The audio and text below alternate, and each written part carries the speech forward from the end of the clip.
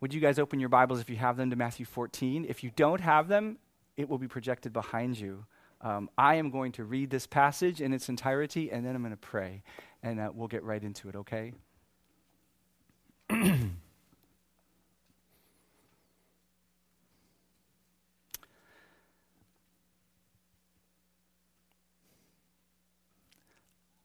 he in here is Jesus, just because we're jumping right in with pronouns and no proper names. These are the very words of God. Immediately, he made the disciples get into the boat and go before him to the other side, while he dismissed the crowds.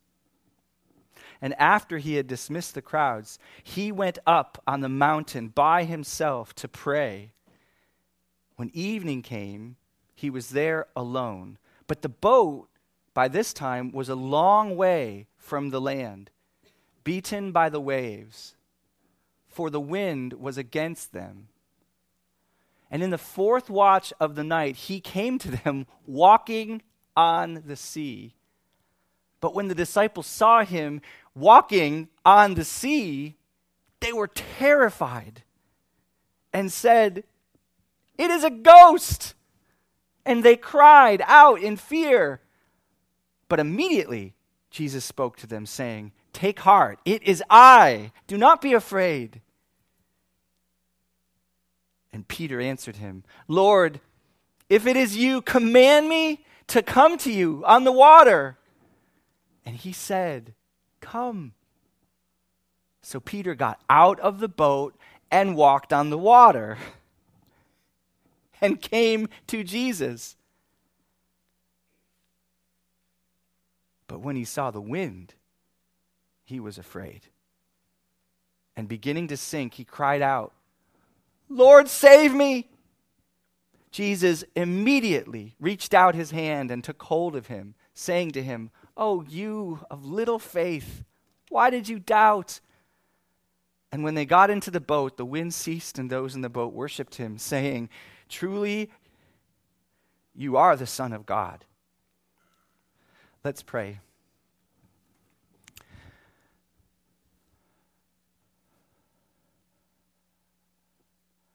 Lord, bless your word to our hearts today.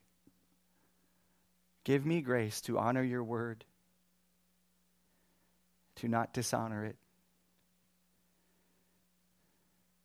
Give your people grace to hear it from you, and not simply from me, and not simply from Matthew, but from your Holy Spirit. Transform us through it, Lord. Thank you for it. Help us to see and hear the voice of our shepherd. You said your sheep know you and they hear your voice. Help us to hear your voice. I pray that every single person in this room would hear you speaking to them through this word today. You promised that your sheep hear your voice. And if there are any in this room this morning who are not your sheep, reveal yourself to them. Convict them of their need for you. Convict them of who you are. May you give them the gift to get out of the boat and come towards you and see their lives changed. In Jesus' name we pray. Amen. Jesus is looking for rest at the beginning of this little story. He has just heard, this is back in Matthew, the larger context of this chapter. He's just heard that his cousin John the Baptist, the forerunner sent by God to testify about Jesus, has been murdered, beheaded by Herod. He knows the same fate awaits him. He was not looking forward to having God's judgment poured on him. And John is a sign that the darkness is closing in here. So Jesus goes to find some alone time earlier in this chapter in verse 13. And Matthew tells us he's followed by the multitudes. They won't leave him alone. They won't let him go. And his heart swells with compassion to heal them. So he interrupts his vacation plan to stop and be with them and heal them, to feed them. It says that his heart, when he saw them, was filled with compassion He had a plan, and then people got in the way. But people were ultimately why he came. 5,000 men, not including women and children. So probably maybe 15,000 people, give or take, feasted on Chef Jesus' miracle that day. And after that huge day is over, he tells his disciples, let's get out of here. You take the boat, I'm going to pray, and I'll meet you later on the other side of the lake. We need rest. We need rest. Isn't that good? Even the Son of God knew what it was to be pounded by ministry and serving and work. And all these people and all their difficulties. And Jesus, fully God and fully man, said, I gotta get some rest. They all head out. Jesus stays behind, first to deal with the crowd, and then to go be alone to pray. He wants to go be with his Father. That's his rest menu. And as they head off to the other side comes this incredibly great wind. It's probably a westerly wind that was not uncommon in the region. So it's this tremendously difficult swell that occurs on that lake. And when I've read about this in different books, and I read about it recently, that's kind of a known thing in that region. These winds swell up. Whatever kind of boat they were on, whatever it wasn't making any progress, and they were stalled. They were still far from where they were headed. And verse 25 tells us that during the fourth watch, which is sometime between 3 a.m. and 6 a.m., and unless the moon was very bright, it was probably needed to be closer to sunrise, right? Because they can see something of him. And so, after a very long and exhausting night for the disciples, they see this man walking across the lake. And when they see him, they have a very reasonable response, which is terror. I don't know how to equate this, because we've heard the story so much it's like cliche, but I mean, if you saw a person today walking in the sky, 20 feet above Market Street, just walking. Yeah. But let's say you didn't know who he was, like he's all dressed in black, I don't know what categories to put in you, but that's what happened to them, and they are terrified. They see him moving closer to him, close enough to know there's a figure, to not know who it is, and then they hear him. So he's close enough to be heard. He says, "Take heart, it is I, do not be afraid." And when they hear this, we don't know what happens to the rest of them. But Peter, he must have been full of some combination of excitement, awe, nervous energy. Of course, they've seen Jesus do incredible things before, right? So they do have a category for miracles.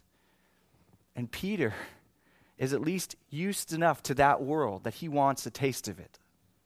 I don't know if he wants a taste of it or if he wants to please his Savior, some combination. We don't know exactly what's going on inside of his heart, but there's a sense of great opportunity to experience Jesus and what he's doing.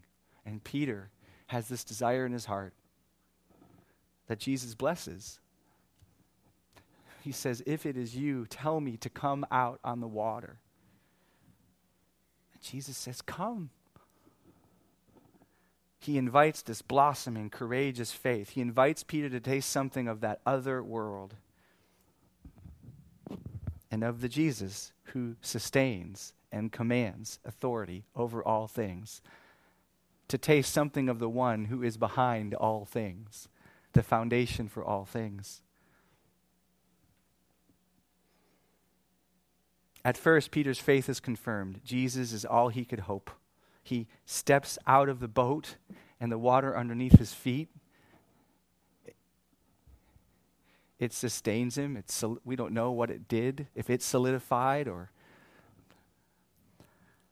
But it's all he could hope. He is walking. His experience must have been second by second racing past even his highest hopes, there's Jesus, he's doing it. I want to come to him. I want to be part of this experience. He says, "Come, I'm going to come. I'm going to push away all other questions, thoughts. I'm just going to do this thing." And it's working, What must it have been like to be him inside? He is walking on water. He is walking on water. A man just like you, not just like Jesus. But crucially important, he's not just walking, he's walking towards Jesus, focused on Jesus. That will come back to us. But at some point, his experience with this world catches up to him. He is a seasoned fisherman. He knows the laws of the sea. He knows that you play with them at your peril. He might have even had friends who were now dead because they drowned in the sea and in the swells. But he knows this is not right. And he begins to ask himself, what in the world am I doing? He sees the wind. He sees how strong it is. He knows what storms can be like on this lake. Who am I pretending to be? Look at that wind. This is not kid stuff. This is overpowering wind. He begins to reason in his heart. Fierce wind plus law of gravity equals drowning. These are the laws of the world, I know, and I'm on the wrong side of them. I'm doing something that is impossible. My situation is unsustainable. Doubt grips his heart. Fear sinks in, and he begins to sink in to the water. But helplessness, despair, and death are not laws that he wants to submit to. So he cries. He knows enough to cry, Lord, save me. Immediately the Lord saves him out of the water, catches him, and at the same time rebukes him. Interesting combination here, interesting tension for Peter to live in. Saving mercy, salvation, and rebuke, all at the same moment. Oh, you of little faith, why did you doubt? Two worlds. This world and an impossible world. Peter just experienced in 45 seconds. This world and an impossible world of supernatural ability. What world do you subscribe to? Over the past few Sundays, we've been looking at the most profound truths of the Christian faith that exist in relationship to God's work in you and God's power for you on this side of your bodily resurrection. We've been looking at the most profound truths of the Christian faith that exist in relation to God's work in you and his power for you on this side of your bodily resurrection. The Holy Spirit breathed Word of God has proclaimed that we have truly spiritually died with Jesus on the cross, and that the Lord himself united with our old self and killed that old self in his own death on the cross. The Holy Spirit breathed Word of God has proclaimed to you that you and I have been made new in Jesus Christ.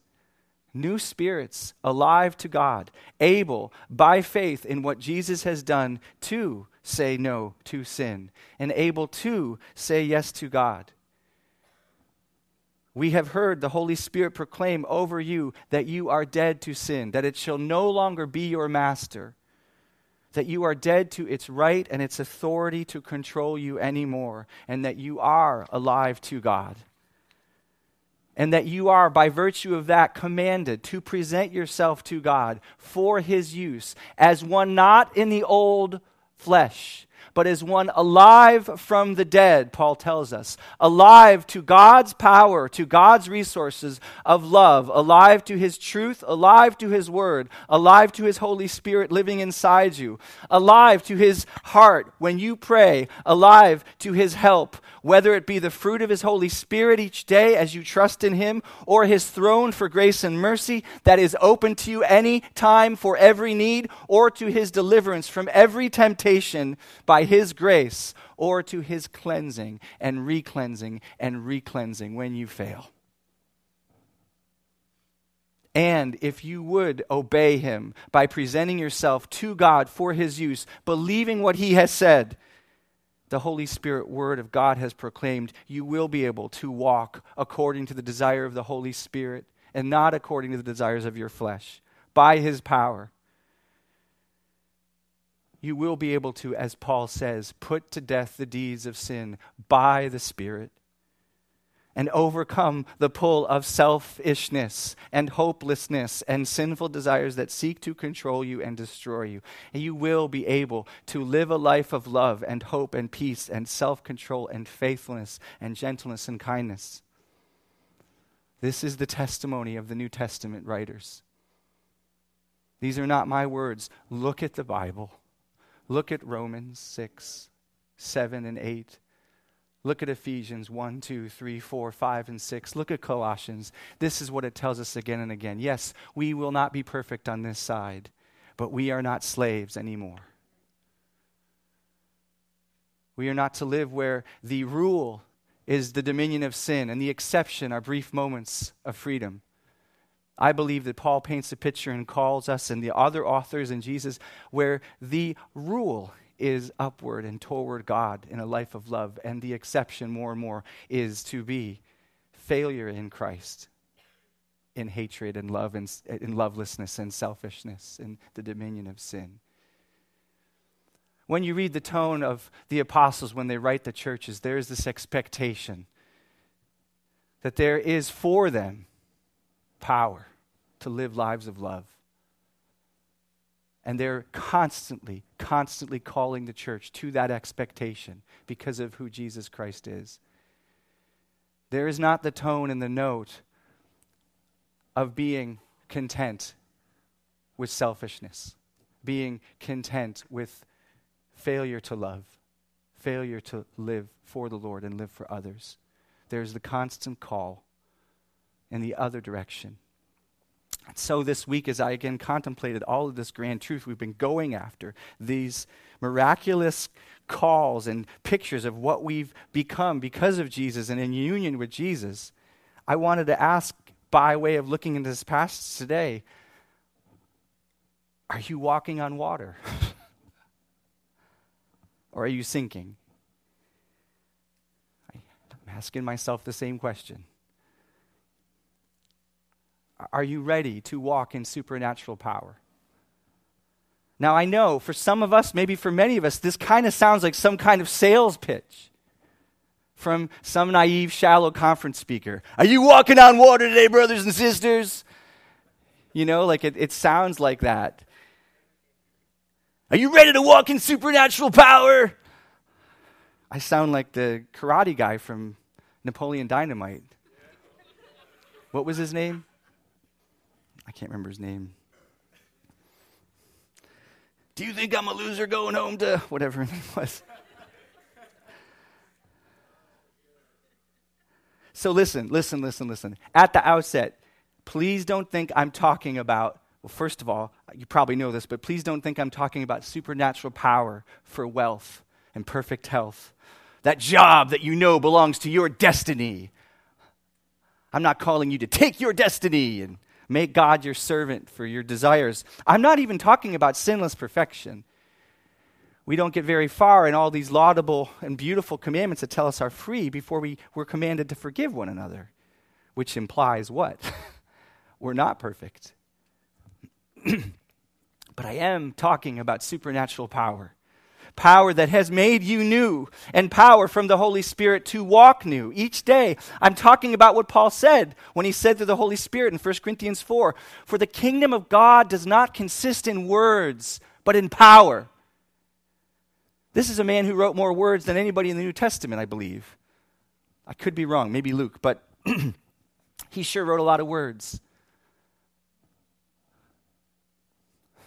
But Paul would take his words and stop dead center and start praying for power, that people would be able to get these words. Not just read them on paper, but they would be able to believe them and live them.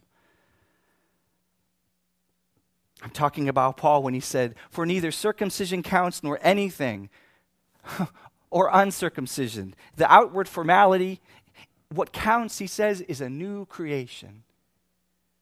It is for freedom that Christ has set you free. You are free, he says. So don't be yoked again to slavery leading to flesh. And what was Paul's flesh? It was sin. It was selfishness, enmity, strife, drunkenness, immorality. Paul said, no, you're free. I'm talking about this truth that we've been rehearsing each Sunday for weeks, that Jesus came not only to raise your dead body one day, hallelujah, but today to empower you to live out the life that he already has raised out of the tomb for you. a life that is supernatural, a life that is full of the Holy Spirit, a life that is progressively aware of its source in the living God and its dependence on the living God every moment, a life that fulfills the promise of Jesus, which is so sweet in everyone's ear who hears this promise. When he says, don't you long to live this each day? When he says, because I live, you will also live. On that day, you will know that I am in my Father, and you are in me, and I am in you. Isn't that the song of your heart, to know that each day, moment by moment, to hear him say, that by his power, by his grace, you can experience the truth of what follows when he says, whoever has my commandments and keeps them is the one who loves me.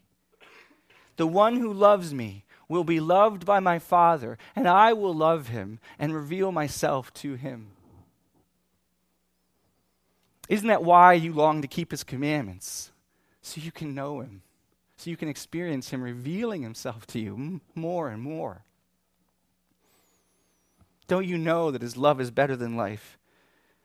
A life that even if sorrowful, Paul says, even if full of sorrow, Paul says, always rejoicing. Sorrowful, yet always rejoicing. In that sense, I want to ask if you're walking on water. Because I think that is, at least in large measure, what this story of Peter is about. Let's think for a moment. This story of Peter walking on water isn't about walking on water. Like, not literally. Like so many of Jesus' miracles and signs, it points to another world and higher truths than the signs themselves deal with. And in other Gospels, there is a definite reference to Jesus' authority over nature, his divinity and his power. But in this particular pericope, in this particular passage, we zero in on Peter. We don't get Peter in Mark's gospel. You remember when Jesus made the paralytic walk, they shoved him through Peter's roof. And Jesus said, what's this sign for? He said, this sign is so that you might know. Yes, he cared, he had compassion. But the bigger truth he's pointing to, the Son of Man has authority to do what? To heal? No. To what? Forgive sins. Brother, your ultimate healing is going to be more than your legs restored. But your record of sin before God erased. And you declared righteous for eternity, so that God is reconciled to you forever. Jesus washed the disciples' feet. He did that sign not to start a ministry of bodily hygiene care, but to paint a picture of him becoming our sin to wash our souls clean. Jesus fed thousands with bread. He had compassion. But what did he say after dinner? He said, don't work for bread that spoils. Work for the living bread, which came down from heaven, which the Father will give to you, my body for the life of the world. Thank you, Rashonda. So too, this sign of Jesus walking and Peter's walking in Matthew has much to do with another world and higher truths than overcoming everyday physics, which is amazing and wonderful. And who doesn't want to walk on water? I do. But there's something more here. So let's go mining together and search out a few things that the Lord might use this passage to speak to us about what he has for us. Number one, Jesus' commandment to Peter was his enablement. Jesus' commandment to Peter was his enablement for Peter. I love that Peter models both deep reverence and great faith initially here. He says to Jesus, Lord, if it is you, command me to come out on the water. He doesn't just rush into what he wants to do here. He asks the Lord first, essentially, do you want me to come? That's a lesson in itself. If you're not sure what God wants from you, even if you're excited about doing something for him, it's so good to seek him out on the matter. But there's another lesson here. Peter is saying, Lord, I'm not going to presume on what you say I can do. But if you say I can do this, then I'm doing it. If you will say I can do this, I'm going to believe that and I'm going to do this. Command me, and I'm coming. Call me to come, and I'm out of this boat. I'm coming. This is the faith of a child. This is the heart of a child that inherits the kingdom of God. This is faith that says, God, what you command of me, if you command it of me, if you will give it to me, I will do it. Remember how long, here's a contrast faith for you. Remember how long it took God to talk Moses into going to Pharaoh? If you read back to Exodus 4, it's a really, really incredible conversation. I mean, what kind of negotiating man will do with a burning bush? I mean, quickly moving from I'm seeing a bush that's on fire and wasn't destroyed to I'm now going to negotiate a deal here with this bush. Lord, God, Moses, go to Pharaoh, Moses, God says. Lord, they won't believe me. I will do miracles. In fact, I'll show you one right now. I'll do miracles through you. Okay? Lord, I'm not the guy for this. I will be with you. Okay? Lord, I'm really bad at talking, though. Who made your mouth? I made the mouth. You made the mouth. Lord, please just choose somebody else. And then it says that God's anger burned against Moses.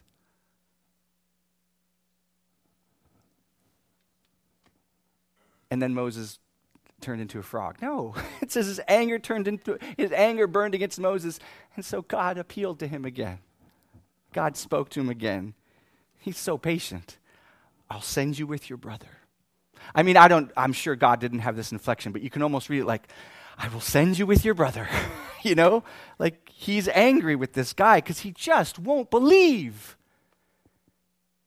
I mean, Moses, I'm here as a burning bush. You are talking to a bush that's on fire and talking. And you're negotiating. But God worked with Moses. He worked with Moses. But that's not the faith God wanted. It's not the faith God deserved. But look here. Look with this. This is not Peter. Peter's not Moses in this moment. He says, tell me to come and I'm coming. When Peter considered who Jesus was in those first moments, he knew he could do anything Jesus said he could do. And so with reverent dependence, he says, Jesus, can I do this? And Jesus says, you can do this. And he says, I'm coming. And that's a beautiful thing. Peter gets slammed by the end here in many messages. But there's a beauty in what Peter does here. Listen, we don't want to be naive in our reading of Scripture. We want to be Berean and study carefully. God's word can be misunderstood and twisted. But we also need to protect the heart of a child, without which we cannot enter the kingdom. A heart that says, like Mary, with humility, with awe, yes, Lord, let it be done to me according to your will. I am the handmaiden of the Lord.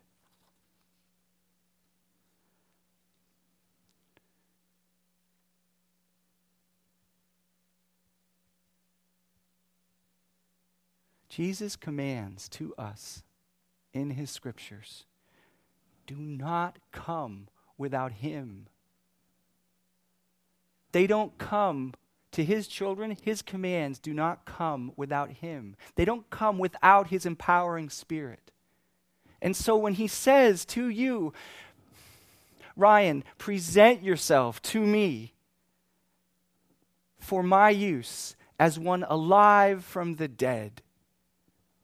When he says, offer yourself to me, Josh, as a living sacrifice each day, he doesn't leave himself out of that deal. When he says to all of us, take up your cross today, deny yourself and follow me. Whoever would lose his life will find it. He is the power behind all of that. When he says over and over again in the New Testament, you're free from the dominion of sin, he says it this way, because I have set you free. We need not wonder when he says that if this is true or possible. We don't have to negotiate it away. We have to, like children, say, you are who you say, you can do what you say. Because he means for you to walk on water. He means for you to do what you cannot do naturally. That's the whole point of how he gets glory. John Owen says it so well. The duties of God, the duties God requires of us, are not in proportion to the strength we possess in ourselves. Rather, they are proportional to the resources available to us in Christ. We do not have the ability in ourselves to accomplish the least of God's tasks. This is a law of grace. When we recognize it is impossible to perform a duty in our own strength, we will discover the secret of its accomplishment.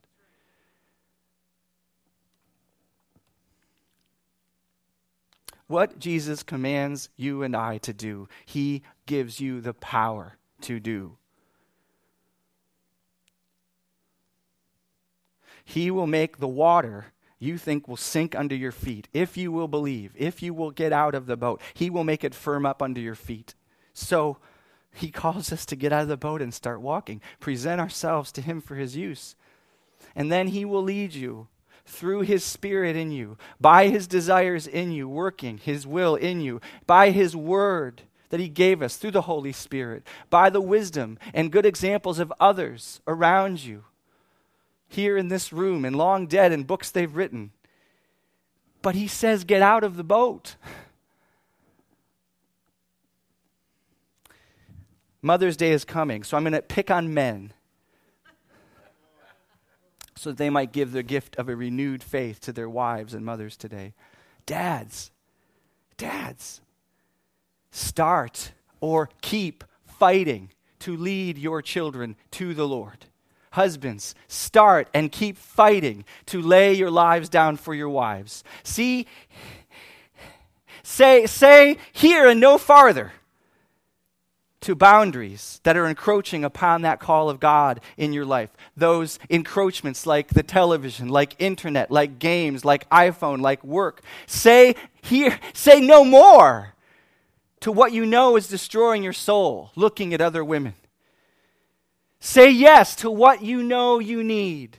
Time, daily, offering yourself to him in prayer, beholding, seeing him in whatever various means of grace you need. Bible study, prayer, worship, sermons. Give yourself to be with your family, with your spouse, talking to the Lord about them and talking to them about the Lord, praying, singing with them. You know, it's not the church's job, right? It's not your friend's job, right? It's our job, primarily and firstly, to educate our children about Jesus, to train them up on his truth. It's our job to be a banner of love over our wife and a tree of shade to our soul. You are not going to do that in your own power. You don't have that strength. But get out of the boat and start trying, believing in him and his power. Jesus has said in no uncertain terms, you can walk free of the dominion of selfishness each day if you will present yourself to me and offer yourselves to me. Give me a blank check. I have killed your old man. I have made you new for this very purpose, that you would get out of the boat and walk on water. Ladies, apply all that to yourselves in whatever ways you need to, but I'm not going to pick on you today specifically. But you know your things that are calling you away from selfishness. Point 2, as long as Jesus was Peter's focus and goal, he could walk in supernatural power. Point 2, as long as Jesus was Peter's focus and goal, he could walk in supernatural power. I think it is so important that the Holy Spirit says not simply that Peter walked on water. Did you see that? Matthew says here, he walked on the water and came to Jesus. He didn't just walk on the water. He got on the water for a reason. That was to go to Jesus. I think this is a metaphor. I think this is a sign in Matthew's writing. The life of supernatural living has a goal. The goal is loving Jesus. The goal is not experiencing amazing virtue in yourself and incredible miracles and powers. The goal is moving towards Jesus and others. Remember 1 Corinthians 12, 13, and 14. Incredible gifts poured out by the Holy Spirit, chapter 12. Clear direction on how to use them, chapter 14. Right in the middle, Paul stops. And he says, before you guys run away with this stuff, what's the whole point? Loving, loving, loving God by loving his people. That's the whole point. The goal of our living with Jesus is to love Jesus, not simply supernatural life. It's not primarily self-improvement, self-satisfaction. It's not supposed to be driven at the center by pleasing other people because you're enslaved to their approval and you fear their disapproval. If it's those things, it will be unsustainable and we will sink. And we all struggle every day with various degrees of motivations that are for things besides Jesus, where people become our gods and what we want from them become our gods. And we sink, right? And so Jesus calls us again and again, not just to walk on the water, but to do so in order to get to him. Come to me, come to me. So we come back again and again to him as our goal, to him as our treasure, to him as our love, to him. And as we do that, the water begins to solidify under our feet. And we find we can move toward him again. As we remember, he's the goal. This is such a huge lesson for me in ministry. I have to work on this lesson again and again and again. I think this is common for pastors, but I don't want to implicate every pastor. But it can be such a temptation to measure success apart from pleasing Jesus. I mean, all the time. And it's so, especially because you're in the world of Jesus talk, Jesus speak, Bible reading and counseling and sermons. And so you're always in the room with holy things that aren't necessarily the Holy One. I mean, if you ask any pastor how something went, or any ministry leader how something went, they will almost invariably be tempted to respond with a number. How did it go last night? Oh, we had 12 people. I thought we were only going to see 3. How did it go? How's your church doing? Oh, man, we're at like 200. How does that in any way correlate to... Did you feel, what about did you feel like the Lord was served and how folks were met? Did you sense the Holy Spirit was present and at work? And those are so often not the first questions that come to mind. I think so often what's at the root of that question and that assessment is not the worship of Jesus, but security in people and their acceptance of us and reputation.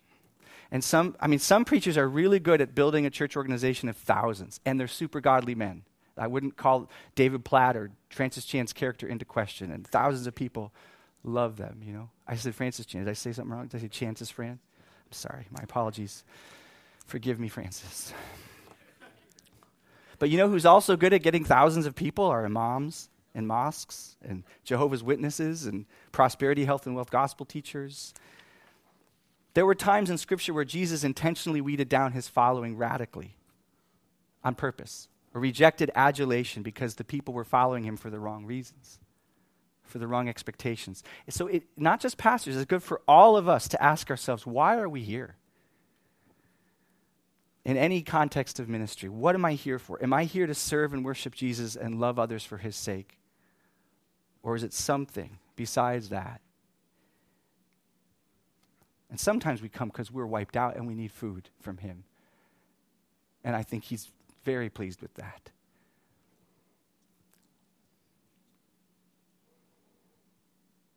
But we should also ask at church, at home, at work, is it Jesus' pleasure, his goal, his work, his heart that's motivating me here? And yes, you might be here because you need more of Jesus and you're just dry as a bone. Good. Come for that. Come to care group for that. Meet for coffee about that. Turn on worship songs for that because you need more of Jesus. But don't forget, other people need Jesus in you and through you. I feel like one of the things God is working in my heart through this season where we used to be many, many more people is to not look through people, to not look past you, to see a bigger church someday, or to wonder who else is going to walk through that door. May God give me and give all of us the grace not to look past anyone, but to see each other as precious, bought lambs, little lambs of God, bought with his blood. I used to say to my care group leaders pretty often, bring Jesus to whoever Jesus brings. If he brings 2 people to your meeting, Jesus poured out his blood for those two people. If he brings one person, Jesus poured out his blood for that person. And he'll build it when he wants and how he wants. But success in his eyes has a lot more to do with numbers.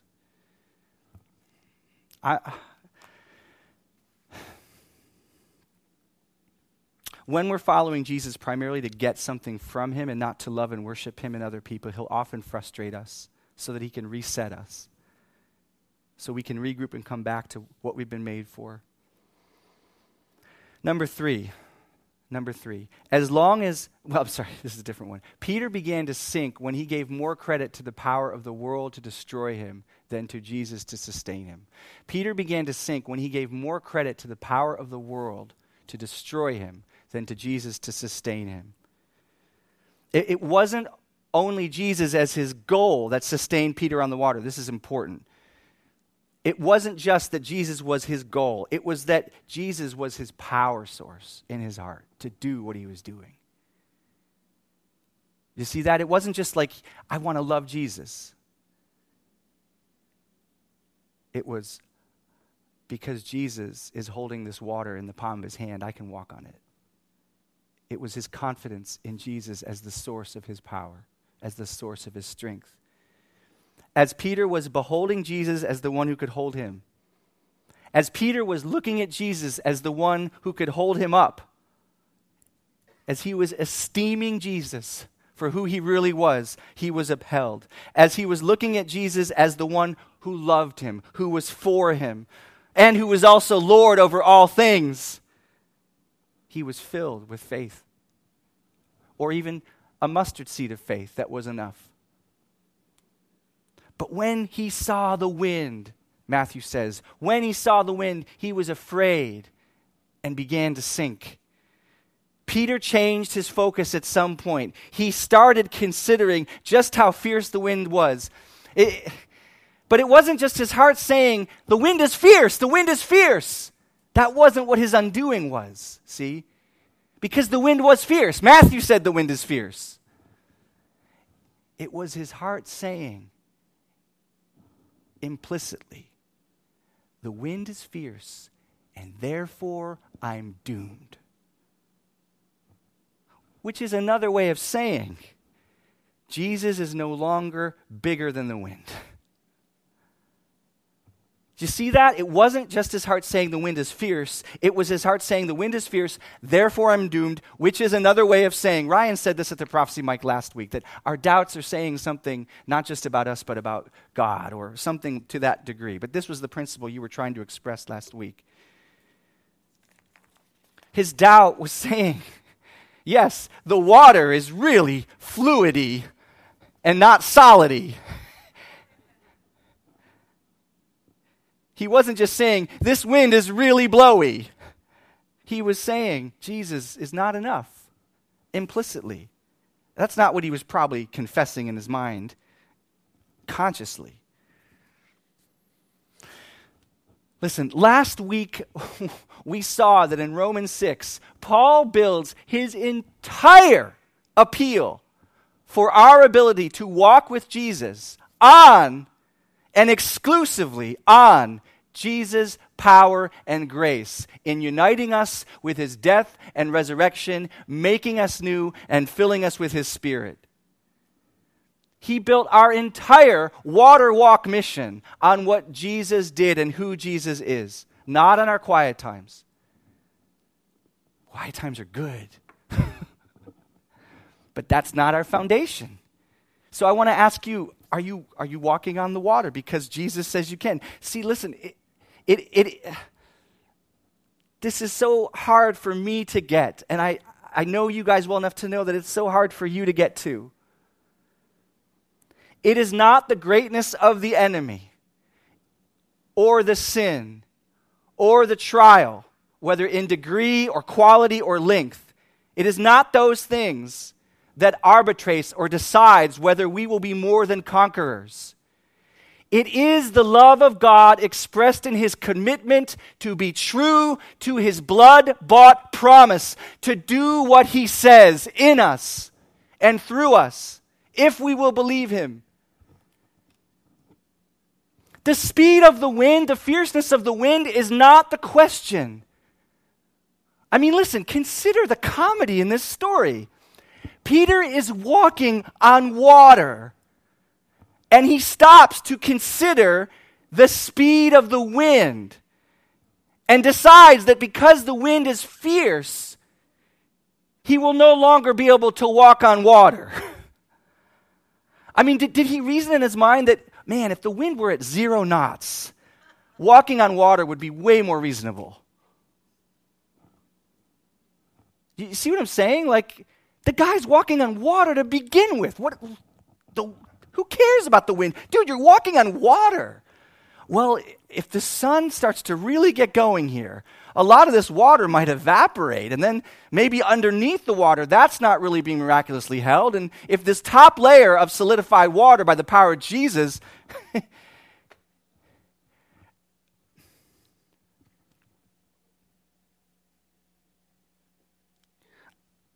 I am preaching something I need, okay?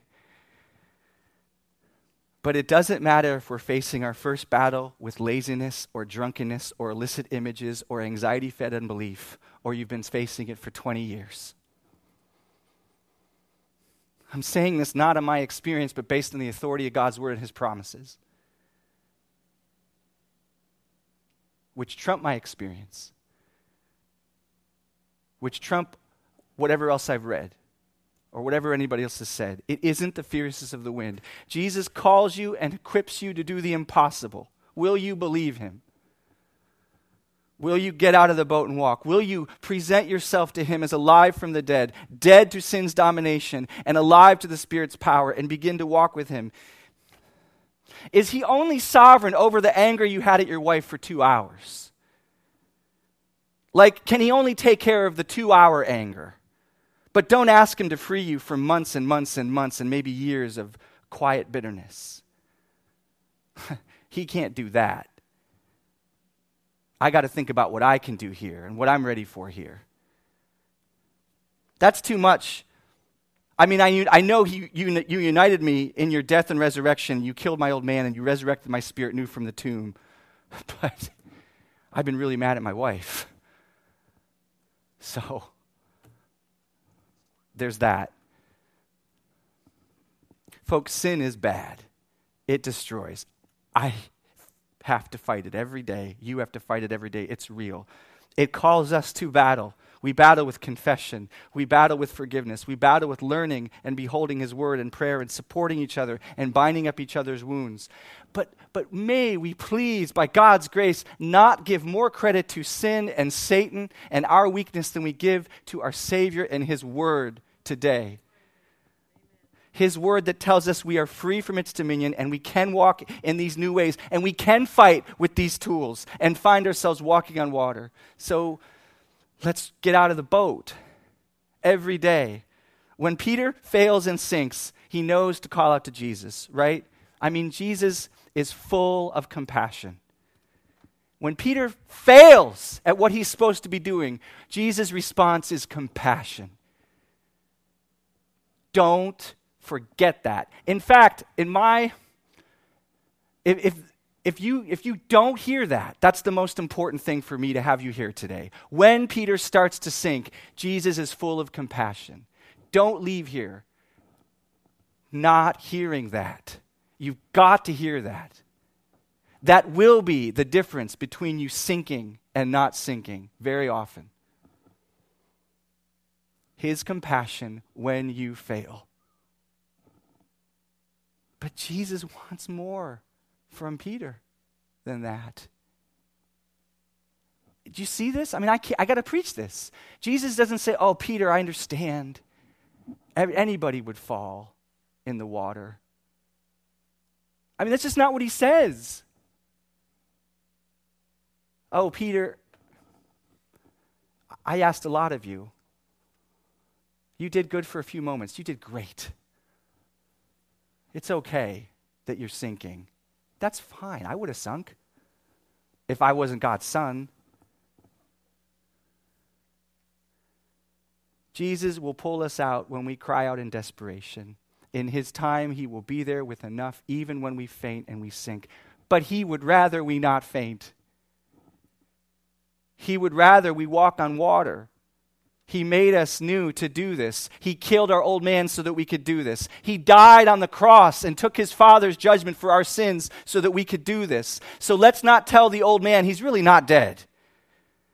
Let's not do that. But instead, let's give ourselves daily to presenting ourselves to God as those alive from the dead. Let's practice the habit and begin to get a taste for water walking. And some of you are already. I mean, I don't want to preach this as if this is the youth conference and no one's ever heard this before, right? But let's keep going then. Let's keep going. Let's not get up each day giving Satan and sin more credit than our Savior and his power. Let's get up hearing him say, Jesse, it's me. Come. Do the impossible. I made you new to do that very thing. It is impossible for you, and it is not impossible anymore. Because with me, you can do it. Step out of the boat. I will make that water as concrete as stone under your feet if you will seek me, as you trust me. Spend time beholding me. When the winds and the waves start to get fierce in your mind, come back to me. Consider who I am. Consider my promises. Listen to my word. Trust my spirit. Call out to me. Command me, Jesus. And hear me command you. And find you can walk on water.